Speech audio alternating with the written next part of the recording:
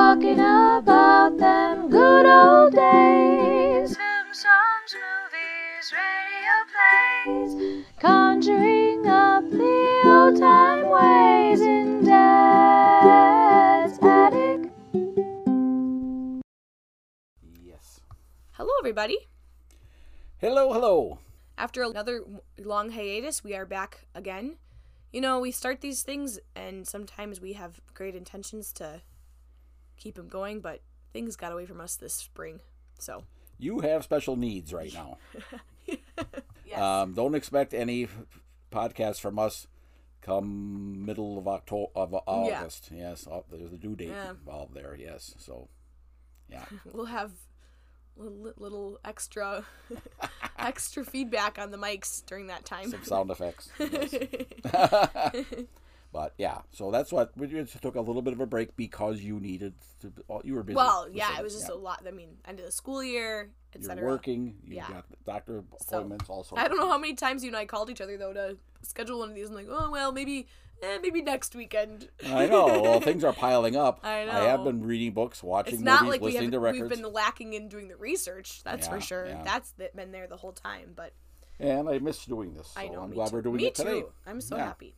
I'm going to start you with a joke. Okay. And this one might be so bad that we decide let's not do these anymore. So bad it's good.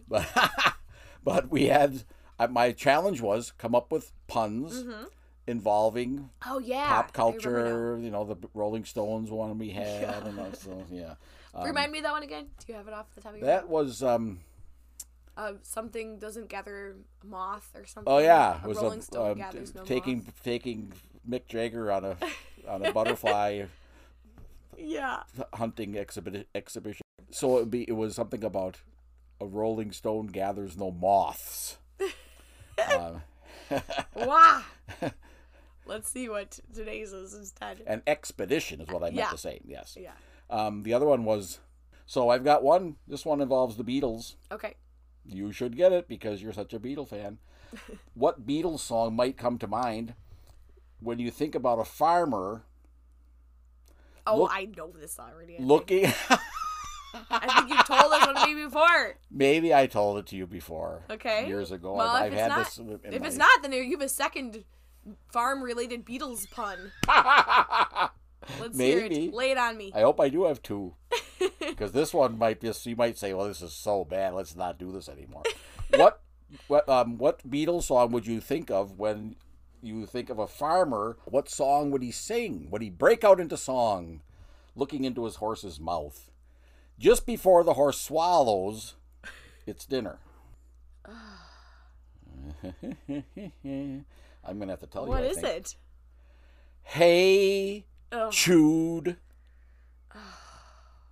That's pretty good, isn't it? I don't. Hey, chewed.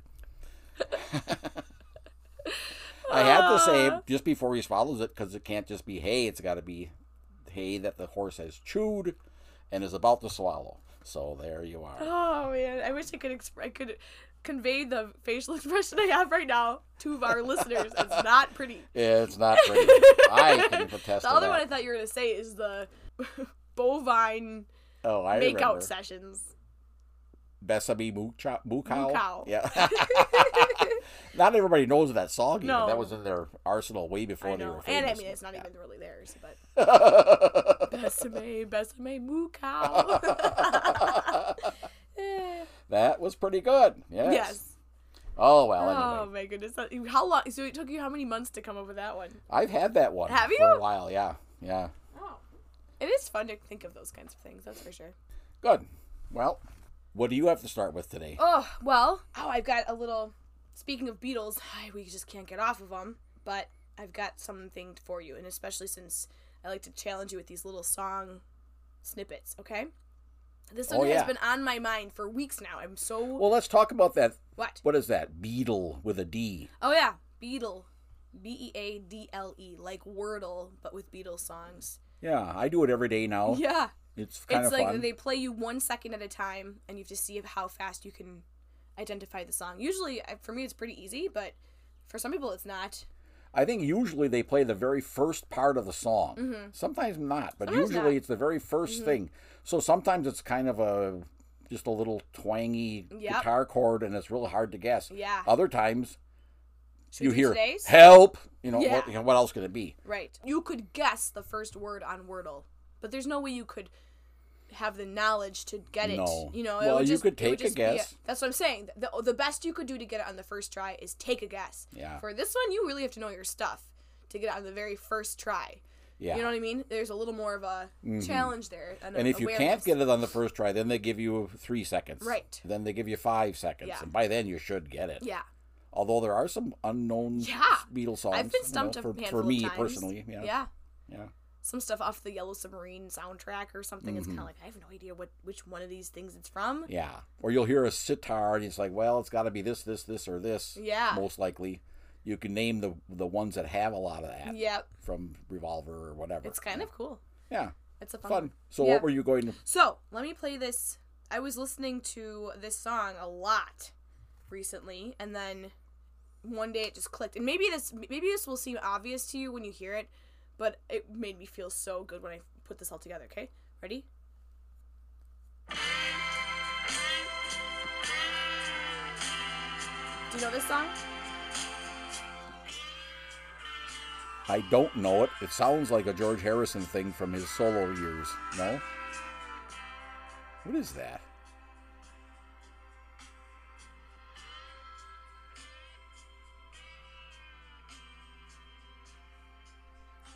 Sounds like a song played at the wrong speed.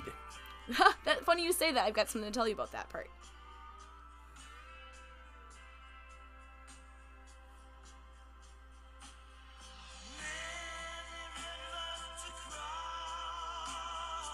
Okay? That's John Lennon singing. No.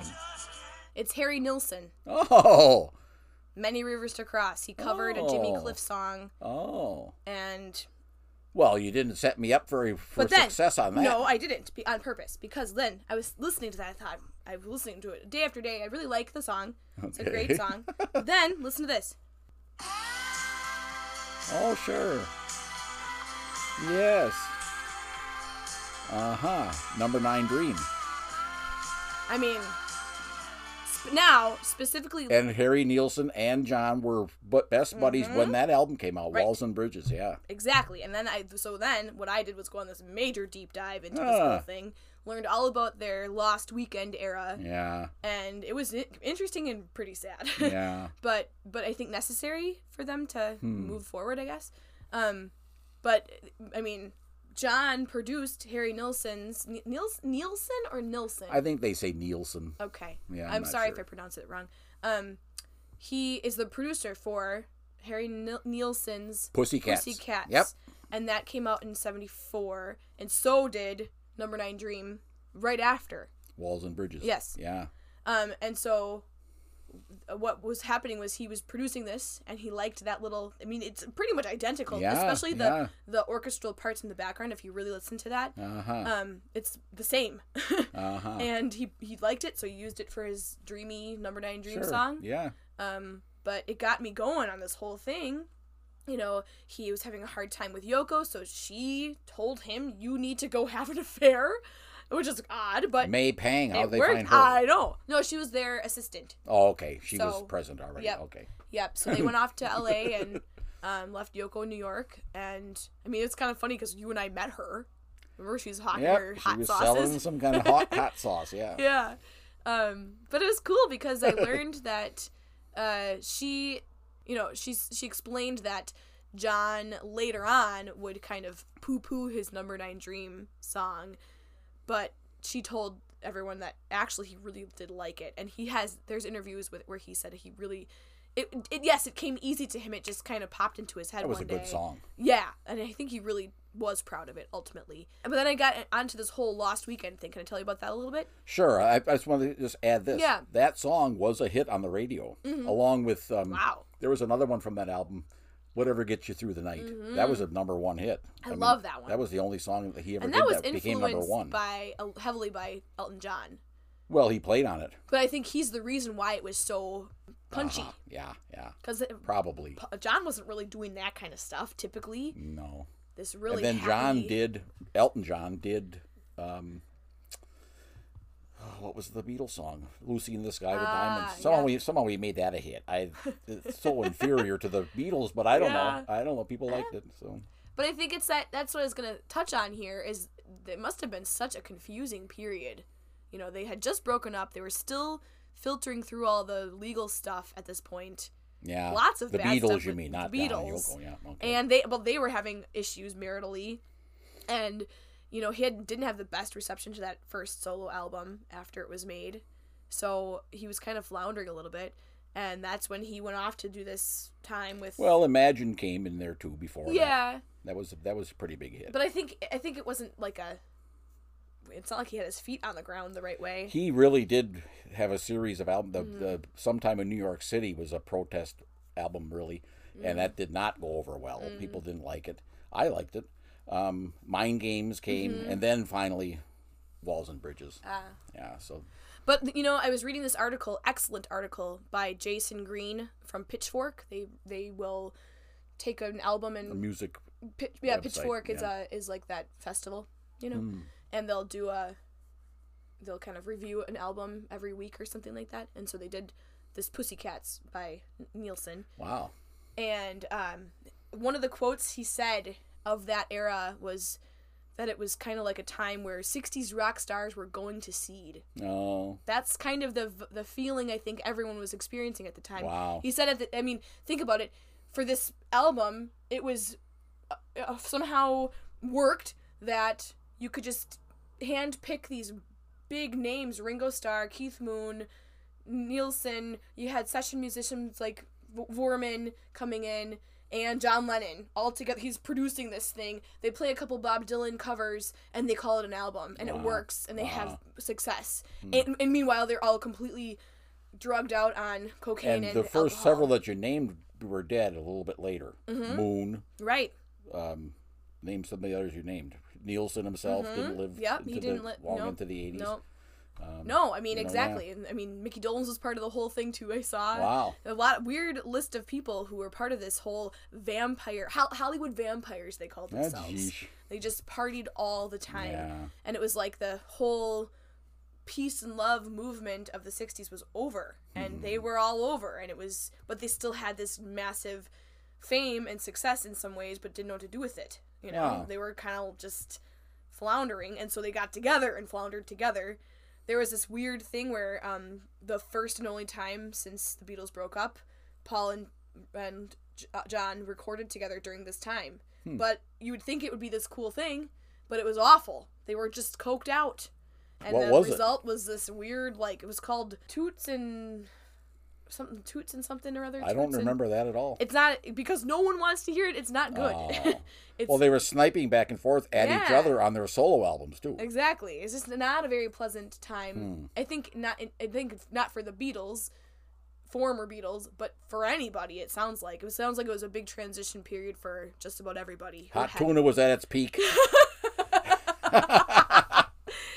There was some very good music in mid-70s, but some of those you're naming, saying the they people were down.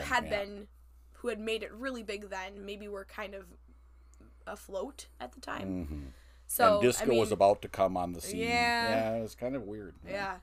It wasn't quite as driven the same way. And then there are these reports of Lennon getting into fights and punching waitresses and having issues at the Smothers Brothers show. It's like, what the heck? Weird. Running around with a Kotex on his head or something. Yep. Yep. Weird. Very weird. But then he made the realization, my goodness, I'm the producer on this. Someone's going to ask where the tapes are that we're producing at some point, so we better do it. So he did make it happen, and some of the music on here is really quite good. I don't remember Pussycats. I do remember that it came out. I remember the cover. I remember that it was there. The other Nilsson albums I know better. There's a lot of covers on it. There's, I think, only 3 originals on there. And when I put this together as I listened, then it was so obvious to me. So much so that I thought maybe it was obvious to everyone else, too, when you hear it. At the end, he starts doing this whole scream therapy thing, the same way Lennon has done. Oh, really? To the point where, Nilsson screamed so hard, blood hit the mic. Oh, and he ruined his voice from that. Oh. But he knew, it was almost like he knew there was a node on his vocal cords, and he just it was like a suicide. He had one of the thing. most beautiful voices, and it didn't. They said it was like pan out more for than him. 3 octaves Oh, of a range, and he just, that was it. yeah. It's just interesting. Another time when you realize how fame can impact you and that kind of thing. Yeah, he kind of squandered it, I guess. I don't know. And then Lennon decided he was done after he couldn't handle it anymore, and so he decided to move back to New York with May paying, but then ended up ultimately back with Yoko, of course. I think he needed to deviate for a while and then get back on. He entered into the birth of Sean and the whole home body business. Right. Yeah, so. It's too bad everyone couldn't have experienced that, but, it was very interesting, though. Yeah. I'm going to have to shift gears here. Okay. Because I want to talk about the 2 movies that you recommended. Oh, yes. Some time ago. Much different topic. I finally saw both of them. I found the movie called The Stranger, 1946. With Orson Welles, right? Orson Welles, Loretta Young, Edward G. Robinson. There was also somebody in that movie that I don't think you recognized that you should know.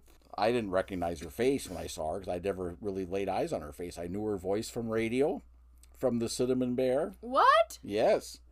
There was a character called Sarah. She was like a maid. Yeah. That was Martha Wentworth.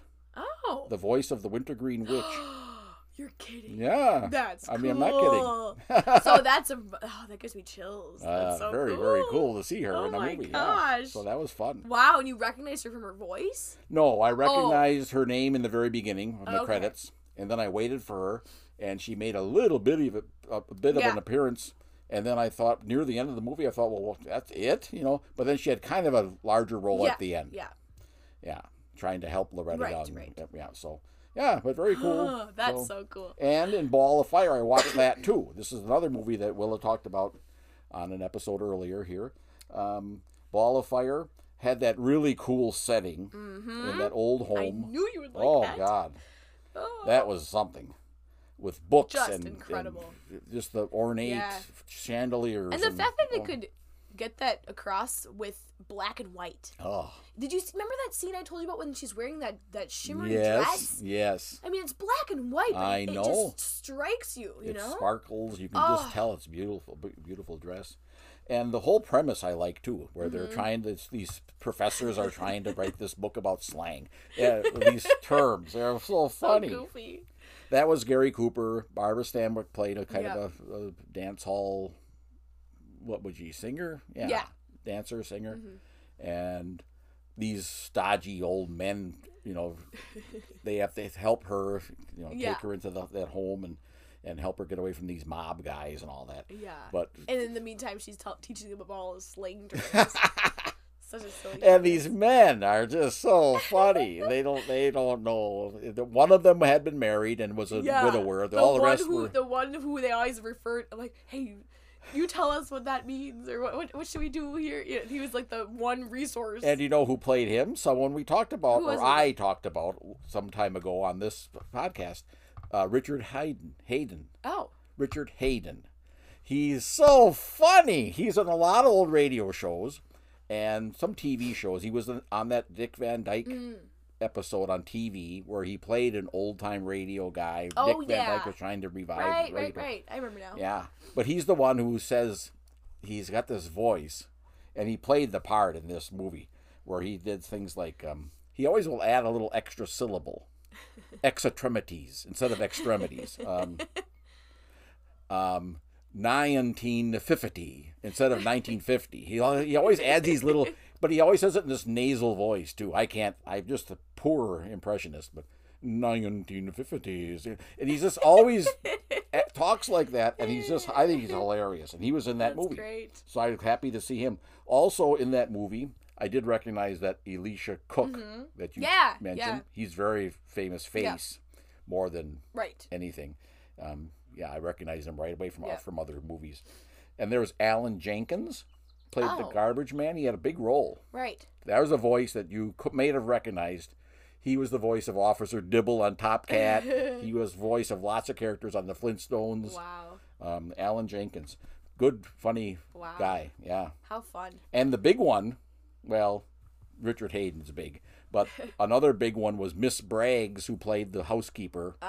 that was someone named Kathleen Howard, and I didn't recognize that name, but maybe I should have. She was, when I did some research on her, she was more famous for being an opera singer than anything. Wow. But she was in this movie, which was largely a comedy. Yeah. But she played, the housekeeper who was bossing those guys around. She wasn't extremely funny in this movie, but she was the wife of W.C. Fields in It's a Gift. Oh my gosh. I remember you mentioning that to me. That was Amelia Bissonnette. Or as she would prefer, Bissonnet. She always would correct her husband for saying Bissonnette. How interesting how it all ties in like that. Oh my gosh. She was that battle axe. Yeah. She's the one that would say, "Ooh, funny the maternity hospital would be calling you," or when he's out on the porch there, who are you getting pretty friendly with the neighbors and you're making so much noise out there or whatever. She just was a battle axe in that movie. So good at that. So yeah. That's so funny. It's kind of like our own merry-go-round here that we didn't even... I mean, we talked about W.C. Fields a long time ago. It's true. And here we are talking about him again. A slow motion merry-go-round. Yeah. Jeez. Wow. That's so neat. And it's cool that you were able to find even more information than... I mean, I did some, but then for you to watch it... Well, you named some things that I didn't know, and I thought... Right? That's a lot of fun, yeah. Yeah. How did you feel about that scene where they shoot everything up in the... yeah. Hated that. Oh. Yeah, things were getting broken in the... Yeah, in the beautiful home. Globes and lights and lamps and things, yeah. Vases. It's just, my heart was breaking the whole time. Don't do that. Go outside. Yeah, jeez. It's so funny how your brain works. All you want to do is preserve all that stuff, Or in an old movie, they'll have an automobile from the 40s. Yeah. And it gets into a crash or hits a fire hydrant or something. It's like, oh. I know. A 1948 Packard. Yeah, and even though it was shot in 1948, they didn't care. I know. That's so cool. So. Great. Something else for you, or should I go to my next thing? Sure. I have a little piece of information, and then I would like to talk about Hogan's Heroes. That was a topic that I hit upon a long time ago and have never done it. I did a little bit of research on Hogan's Heroes. Okay. But before I do that, what? I live now in Sheboygan, but I grew up in Marinette, Wisconsin, and I get the Marinette County Historian newsletter. We talked, again, a long time ago, we talked about this. Wait, are they putting a statue? Statue up? It's not a statue, but it's a plaque. Okay. So that's second best. I wish they put up a statue. Because I know down in, what's it called? There's Chester. Chester, Illinois is a town where the creator of Popeye was born and grew up. And they have a statue of, not the guy, but Popeye himself is in that town. I wanted to tell you one last detail about Nilsson. Oh, yeah. He was the one who wrote the soundtrack to the live-action Popeye movie. Oh, really? So just another little tidbit about Popeye. He was a great songwriter. Isn't know. that something? I know. Isn't that weird? Oh, wow. Yeah. So funny you mentioned Popeye again. Yeah. Jeez. Huh. A little bit of everything today. Well, in that way, I always thought they should have a statue of Mr. Magoo in Marinette, because the creator of Mr. Magoo, when I was a student way back right out of high school, I learned that the creator of Mr. Magoo lived in Marinette, Wisconsin. Not for long. I think for a couple of years when he was in high school, he was in Marinette. That counts. And then he went on and created Mr. Magoo. So they should have a statue of Mr. Magoo. Before that becomes so obsolete, no one knows what the heck it is. I know. And Mrs. Rayburn from the Leave It to Beaver was born in Menominee, Michigan, right across the bridge. They should have a statue of her. I know. Well, here it is in the Historian, right on the front page. Marinette's John Hubley, creator of Mr. Magoo, to be honored with a marker at the Stevenson Public Library. So they're going to have a plaque on the wall outside the library. And it's big news up in Marinette. Write to them and say, it's about time. Yep. I've been hearing, like, my brother Bruce called me and said, did you hear about this? So big news in Marinette. Hey, nothing much happens up there. No. This is big. Yeah. It's hilarious. So these little towns, almost every little town has some claim to fame like that. They should honor it, or put it Totally in the town square or something. It's only going to make your space look cooler, right? Yeah, it's a good thing. Yeah. Well, Milwaukee has some statue of the Fonz, right? And but look at everyone loves that thing. Yeah. They always go take pictures. They have another with one it. of the Crusher, who was a wrestler. So Milwaukee has a lot of people. Yeah, of course. Who came from there? So yeah. Yeah. I mean, a lot more famous than. But I think that's why it would be more fun for a smaller town to. Yeah. You don't have to do much work. You got this one little thing. You can make it big with that.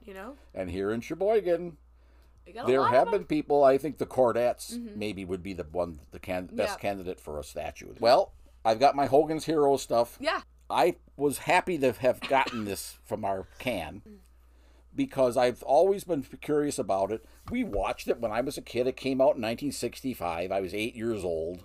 I didn't think twice about it. But really, 1965 was just 20 years removed from Hitler, his death and the end of World War II. So it seems so odd to me later on when I evaluated things like this. It's like, why in the world would they have a comedy show about World War II and prisoners? It wasn't. It wasn't a concentration camp. It was a POW camp. Yeah. With these Allied soldiers who were captured, and they were in this prison, fenced in with barbed wire and all that, and then all these German officers yelling at them and whatever. That show, that was popular, and it was on from 1965 until 1971. How in the world would they do that? They had 168 shows. It was popular. It won Emmys. Colonel Klink won 2 Emmys for Best Comedy Actor. But here's the facts. I was kind of in the dark on this stuff. They did certain things to make it palatable for all of them. They couldn't do this any other way. First of all, Klink was played by Werner Klemperer. Sergeant Schultz was played by John Banner. They were both Jewish. Wow.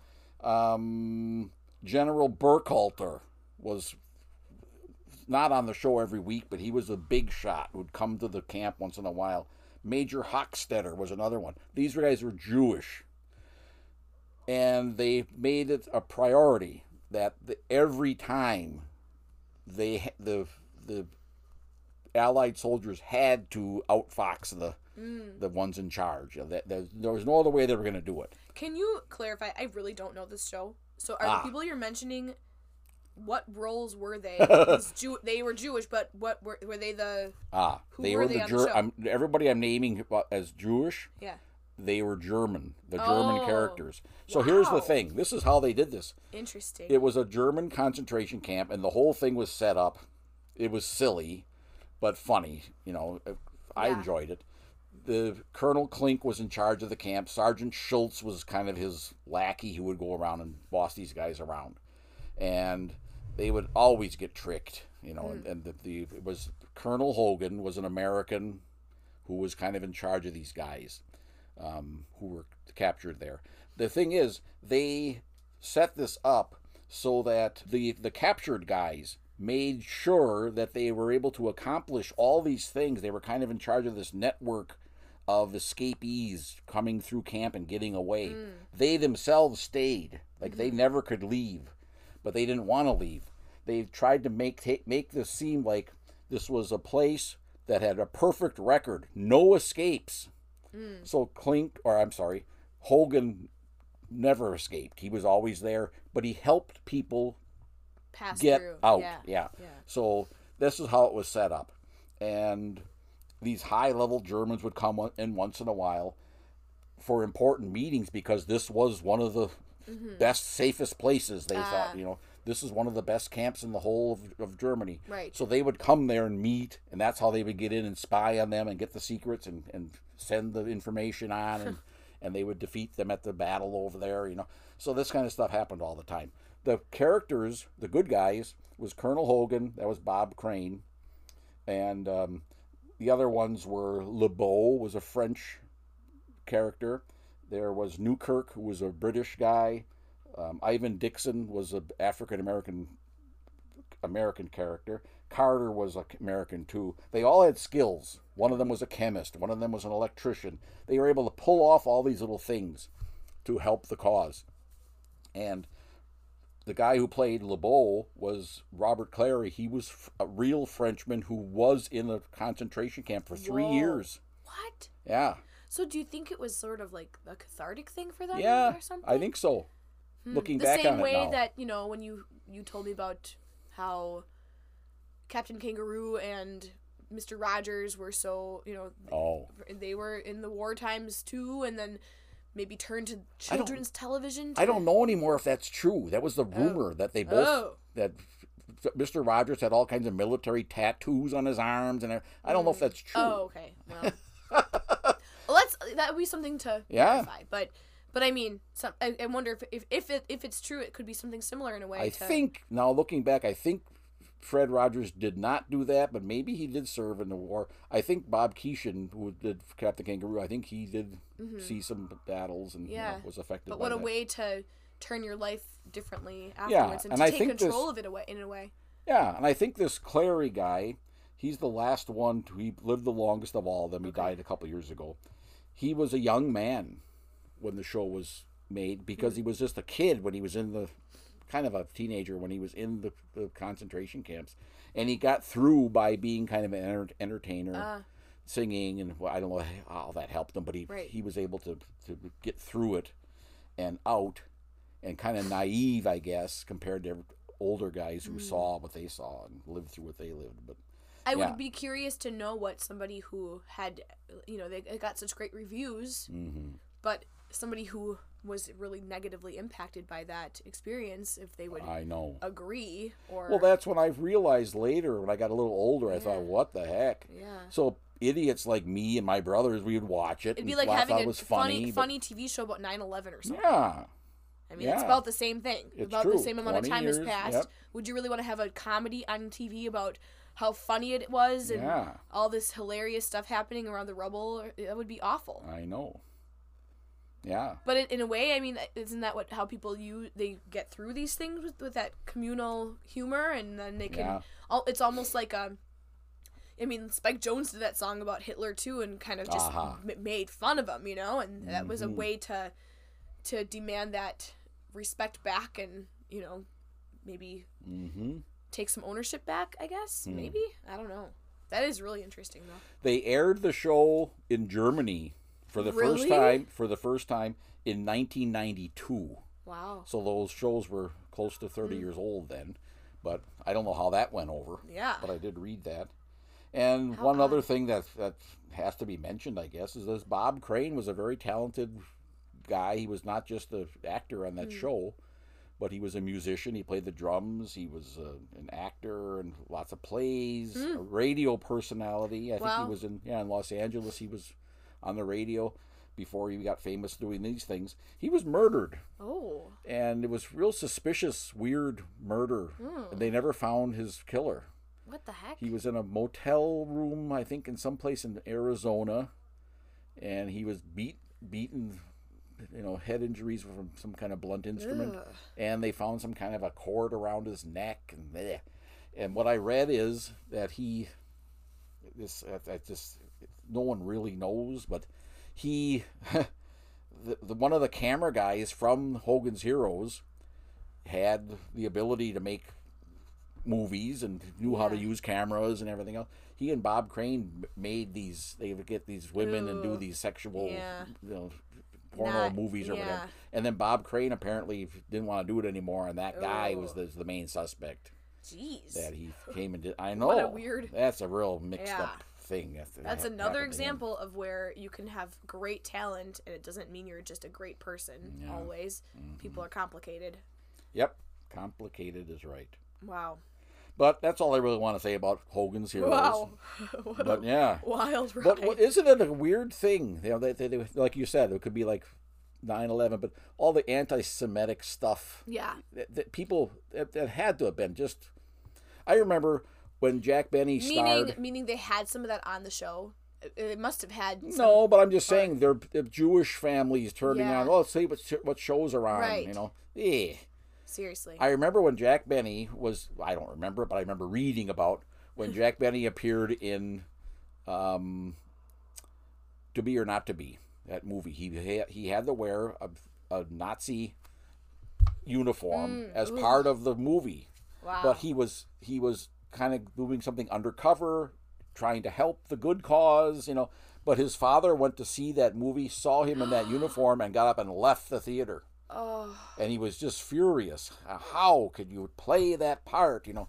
Oh. And then Jack explained it to him, and his father didn't want to hear it, but he eventually convinced him to watch the whole movie, and then he went back and saw it like 12 times. He was very proud of his son. Wow. So, yeah, but these, I'm sure painful. people, Yeah. Oh.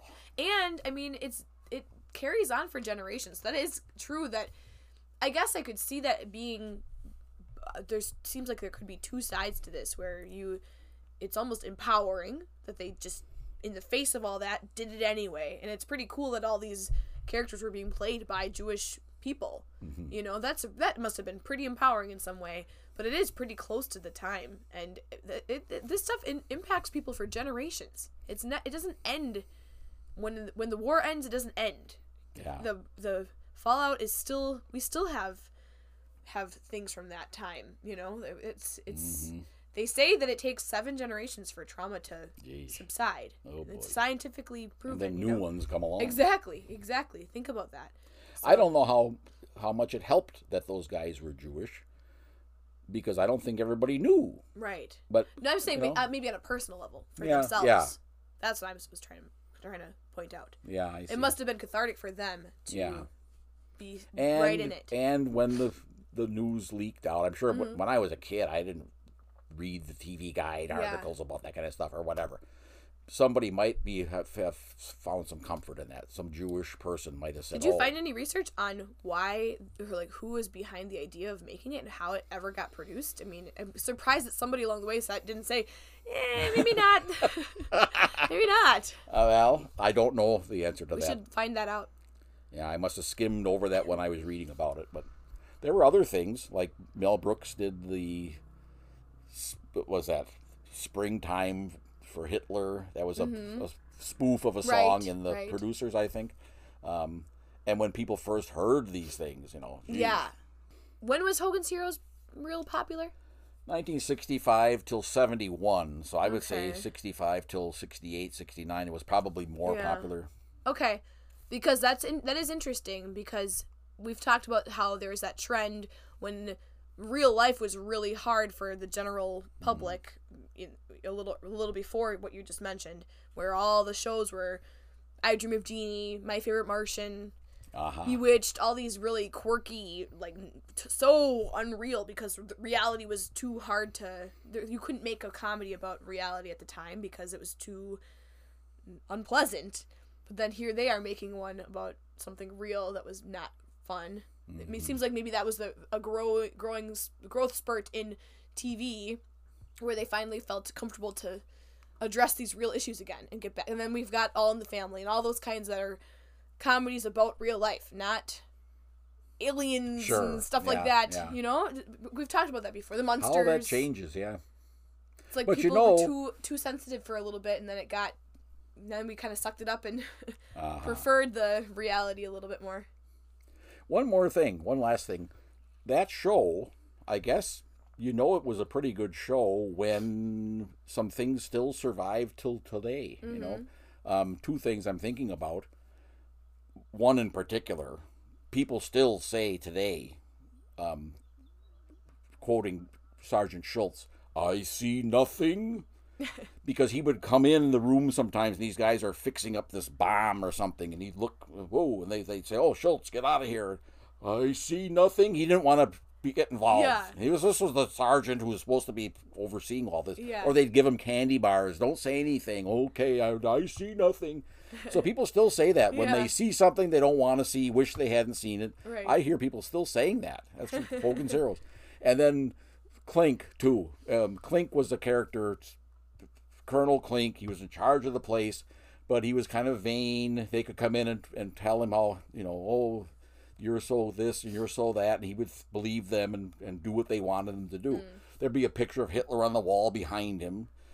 It seemed like this threatening place. Everybody spoke English, you know. That was just kind of a given. Yeah. But he was one. I had a principal once who was much like Klink, and we all thought so, you know. Whoever got in there to see him before our faculty meeting, Meaning as an employee. Yeah. Oh, okay. If whoever got in there... Not as a child. I thought you meant... No. When I was a teacher. Okay. When whoever got in there last before the faculty meeting, that's what he would go in with. Oh. So if Mrs. Buchanan got in there after me, it's like, oh shit, because he would do what she wanted. But if I got in there after her, I could talk to him, and pretty soon he'd be in front of the faculty telling them what I wanted them to say. So that was kind of like Colonel Klink. Oh, Dad. So wait, what? That's the thing that has carried over? Or what? Well, that's not like the thing with I See Nothing is more famous. I think sometimes people will say, well, he's just like Colonel Klink. Oh, I see. Easy to sway over to your side or whatever. Right. And that was almost a weekly thing where Colonel Hogan would go in and talk to him and schmooze him, and he'd say, I'm on to you, Hogan. I'm not doing that, you know. But then a little bit later, he would say, well, I guess, okay, you know, and he would do it. And you could always talk him into doing these things. That's funny. Yeah.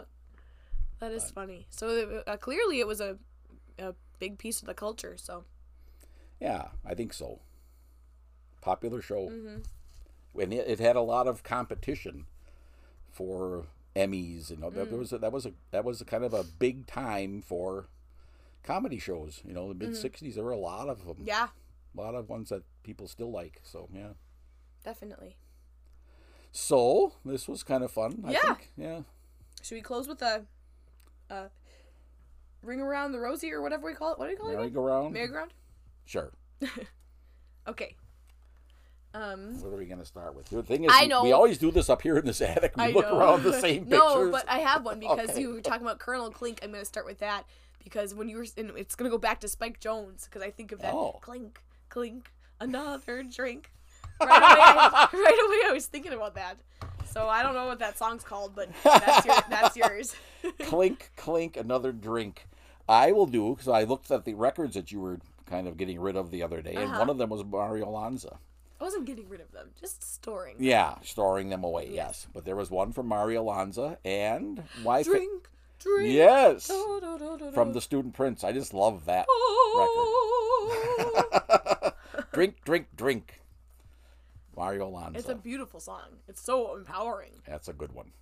If you get really thirsty after you listen to that one. Okay. Mario Lanza.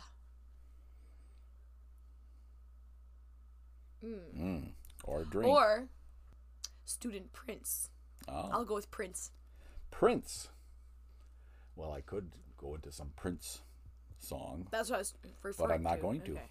I'll do Someday My Prince Will Come. Oh. By Miles Davis. Oh. He did a version of that song. Yes. Interesting. So specific. Okay. And we're trying to get back to Klink. Oh, we're never going to do this. This is going to be more of a roller coaster, I think, than a... Colonel Klink. Colonel Klink. Okay. If you can get it back to some popcorn reference. Colonel. Okay. Oh, man. Wait, what was the last one you said? Miles Davis, right? Yeah. I can see for miles and miles. Oh. The Who. Ah. I could end this real quickly. Since you talked about The Who. Knock, knock. Who's there?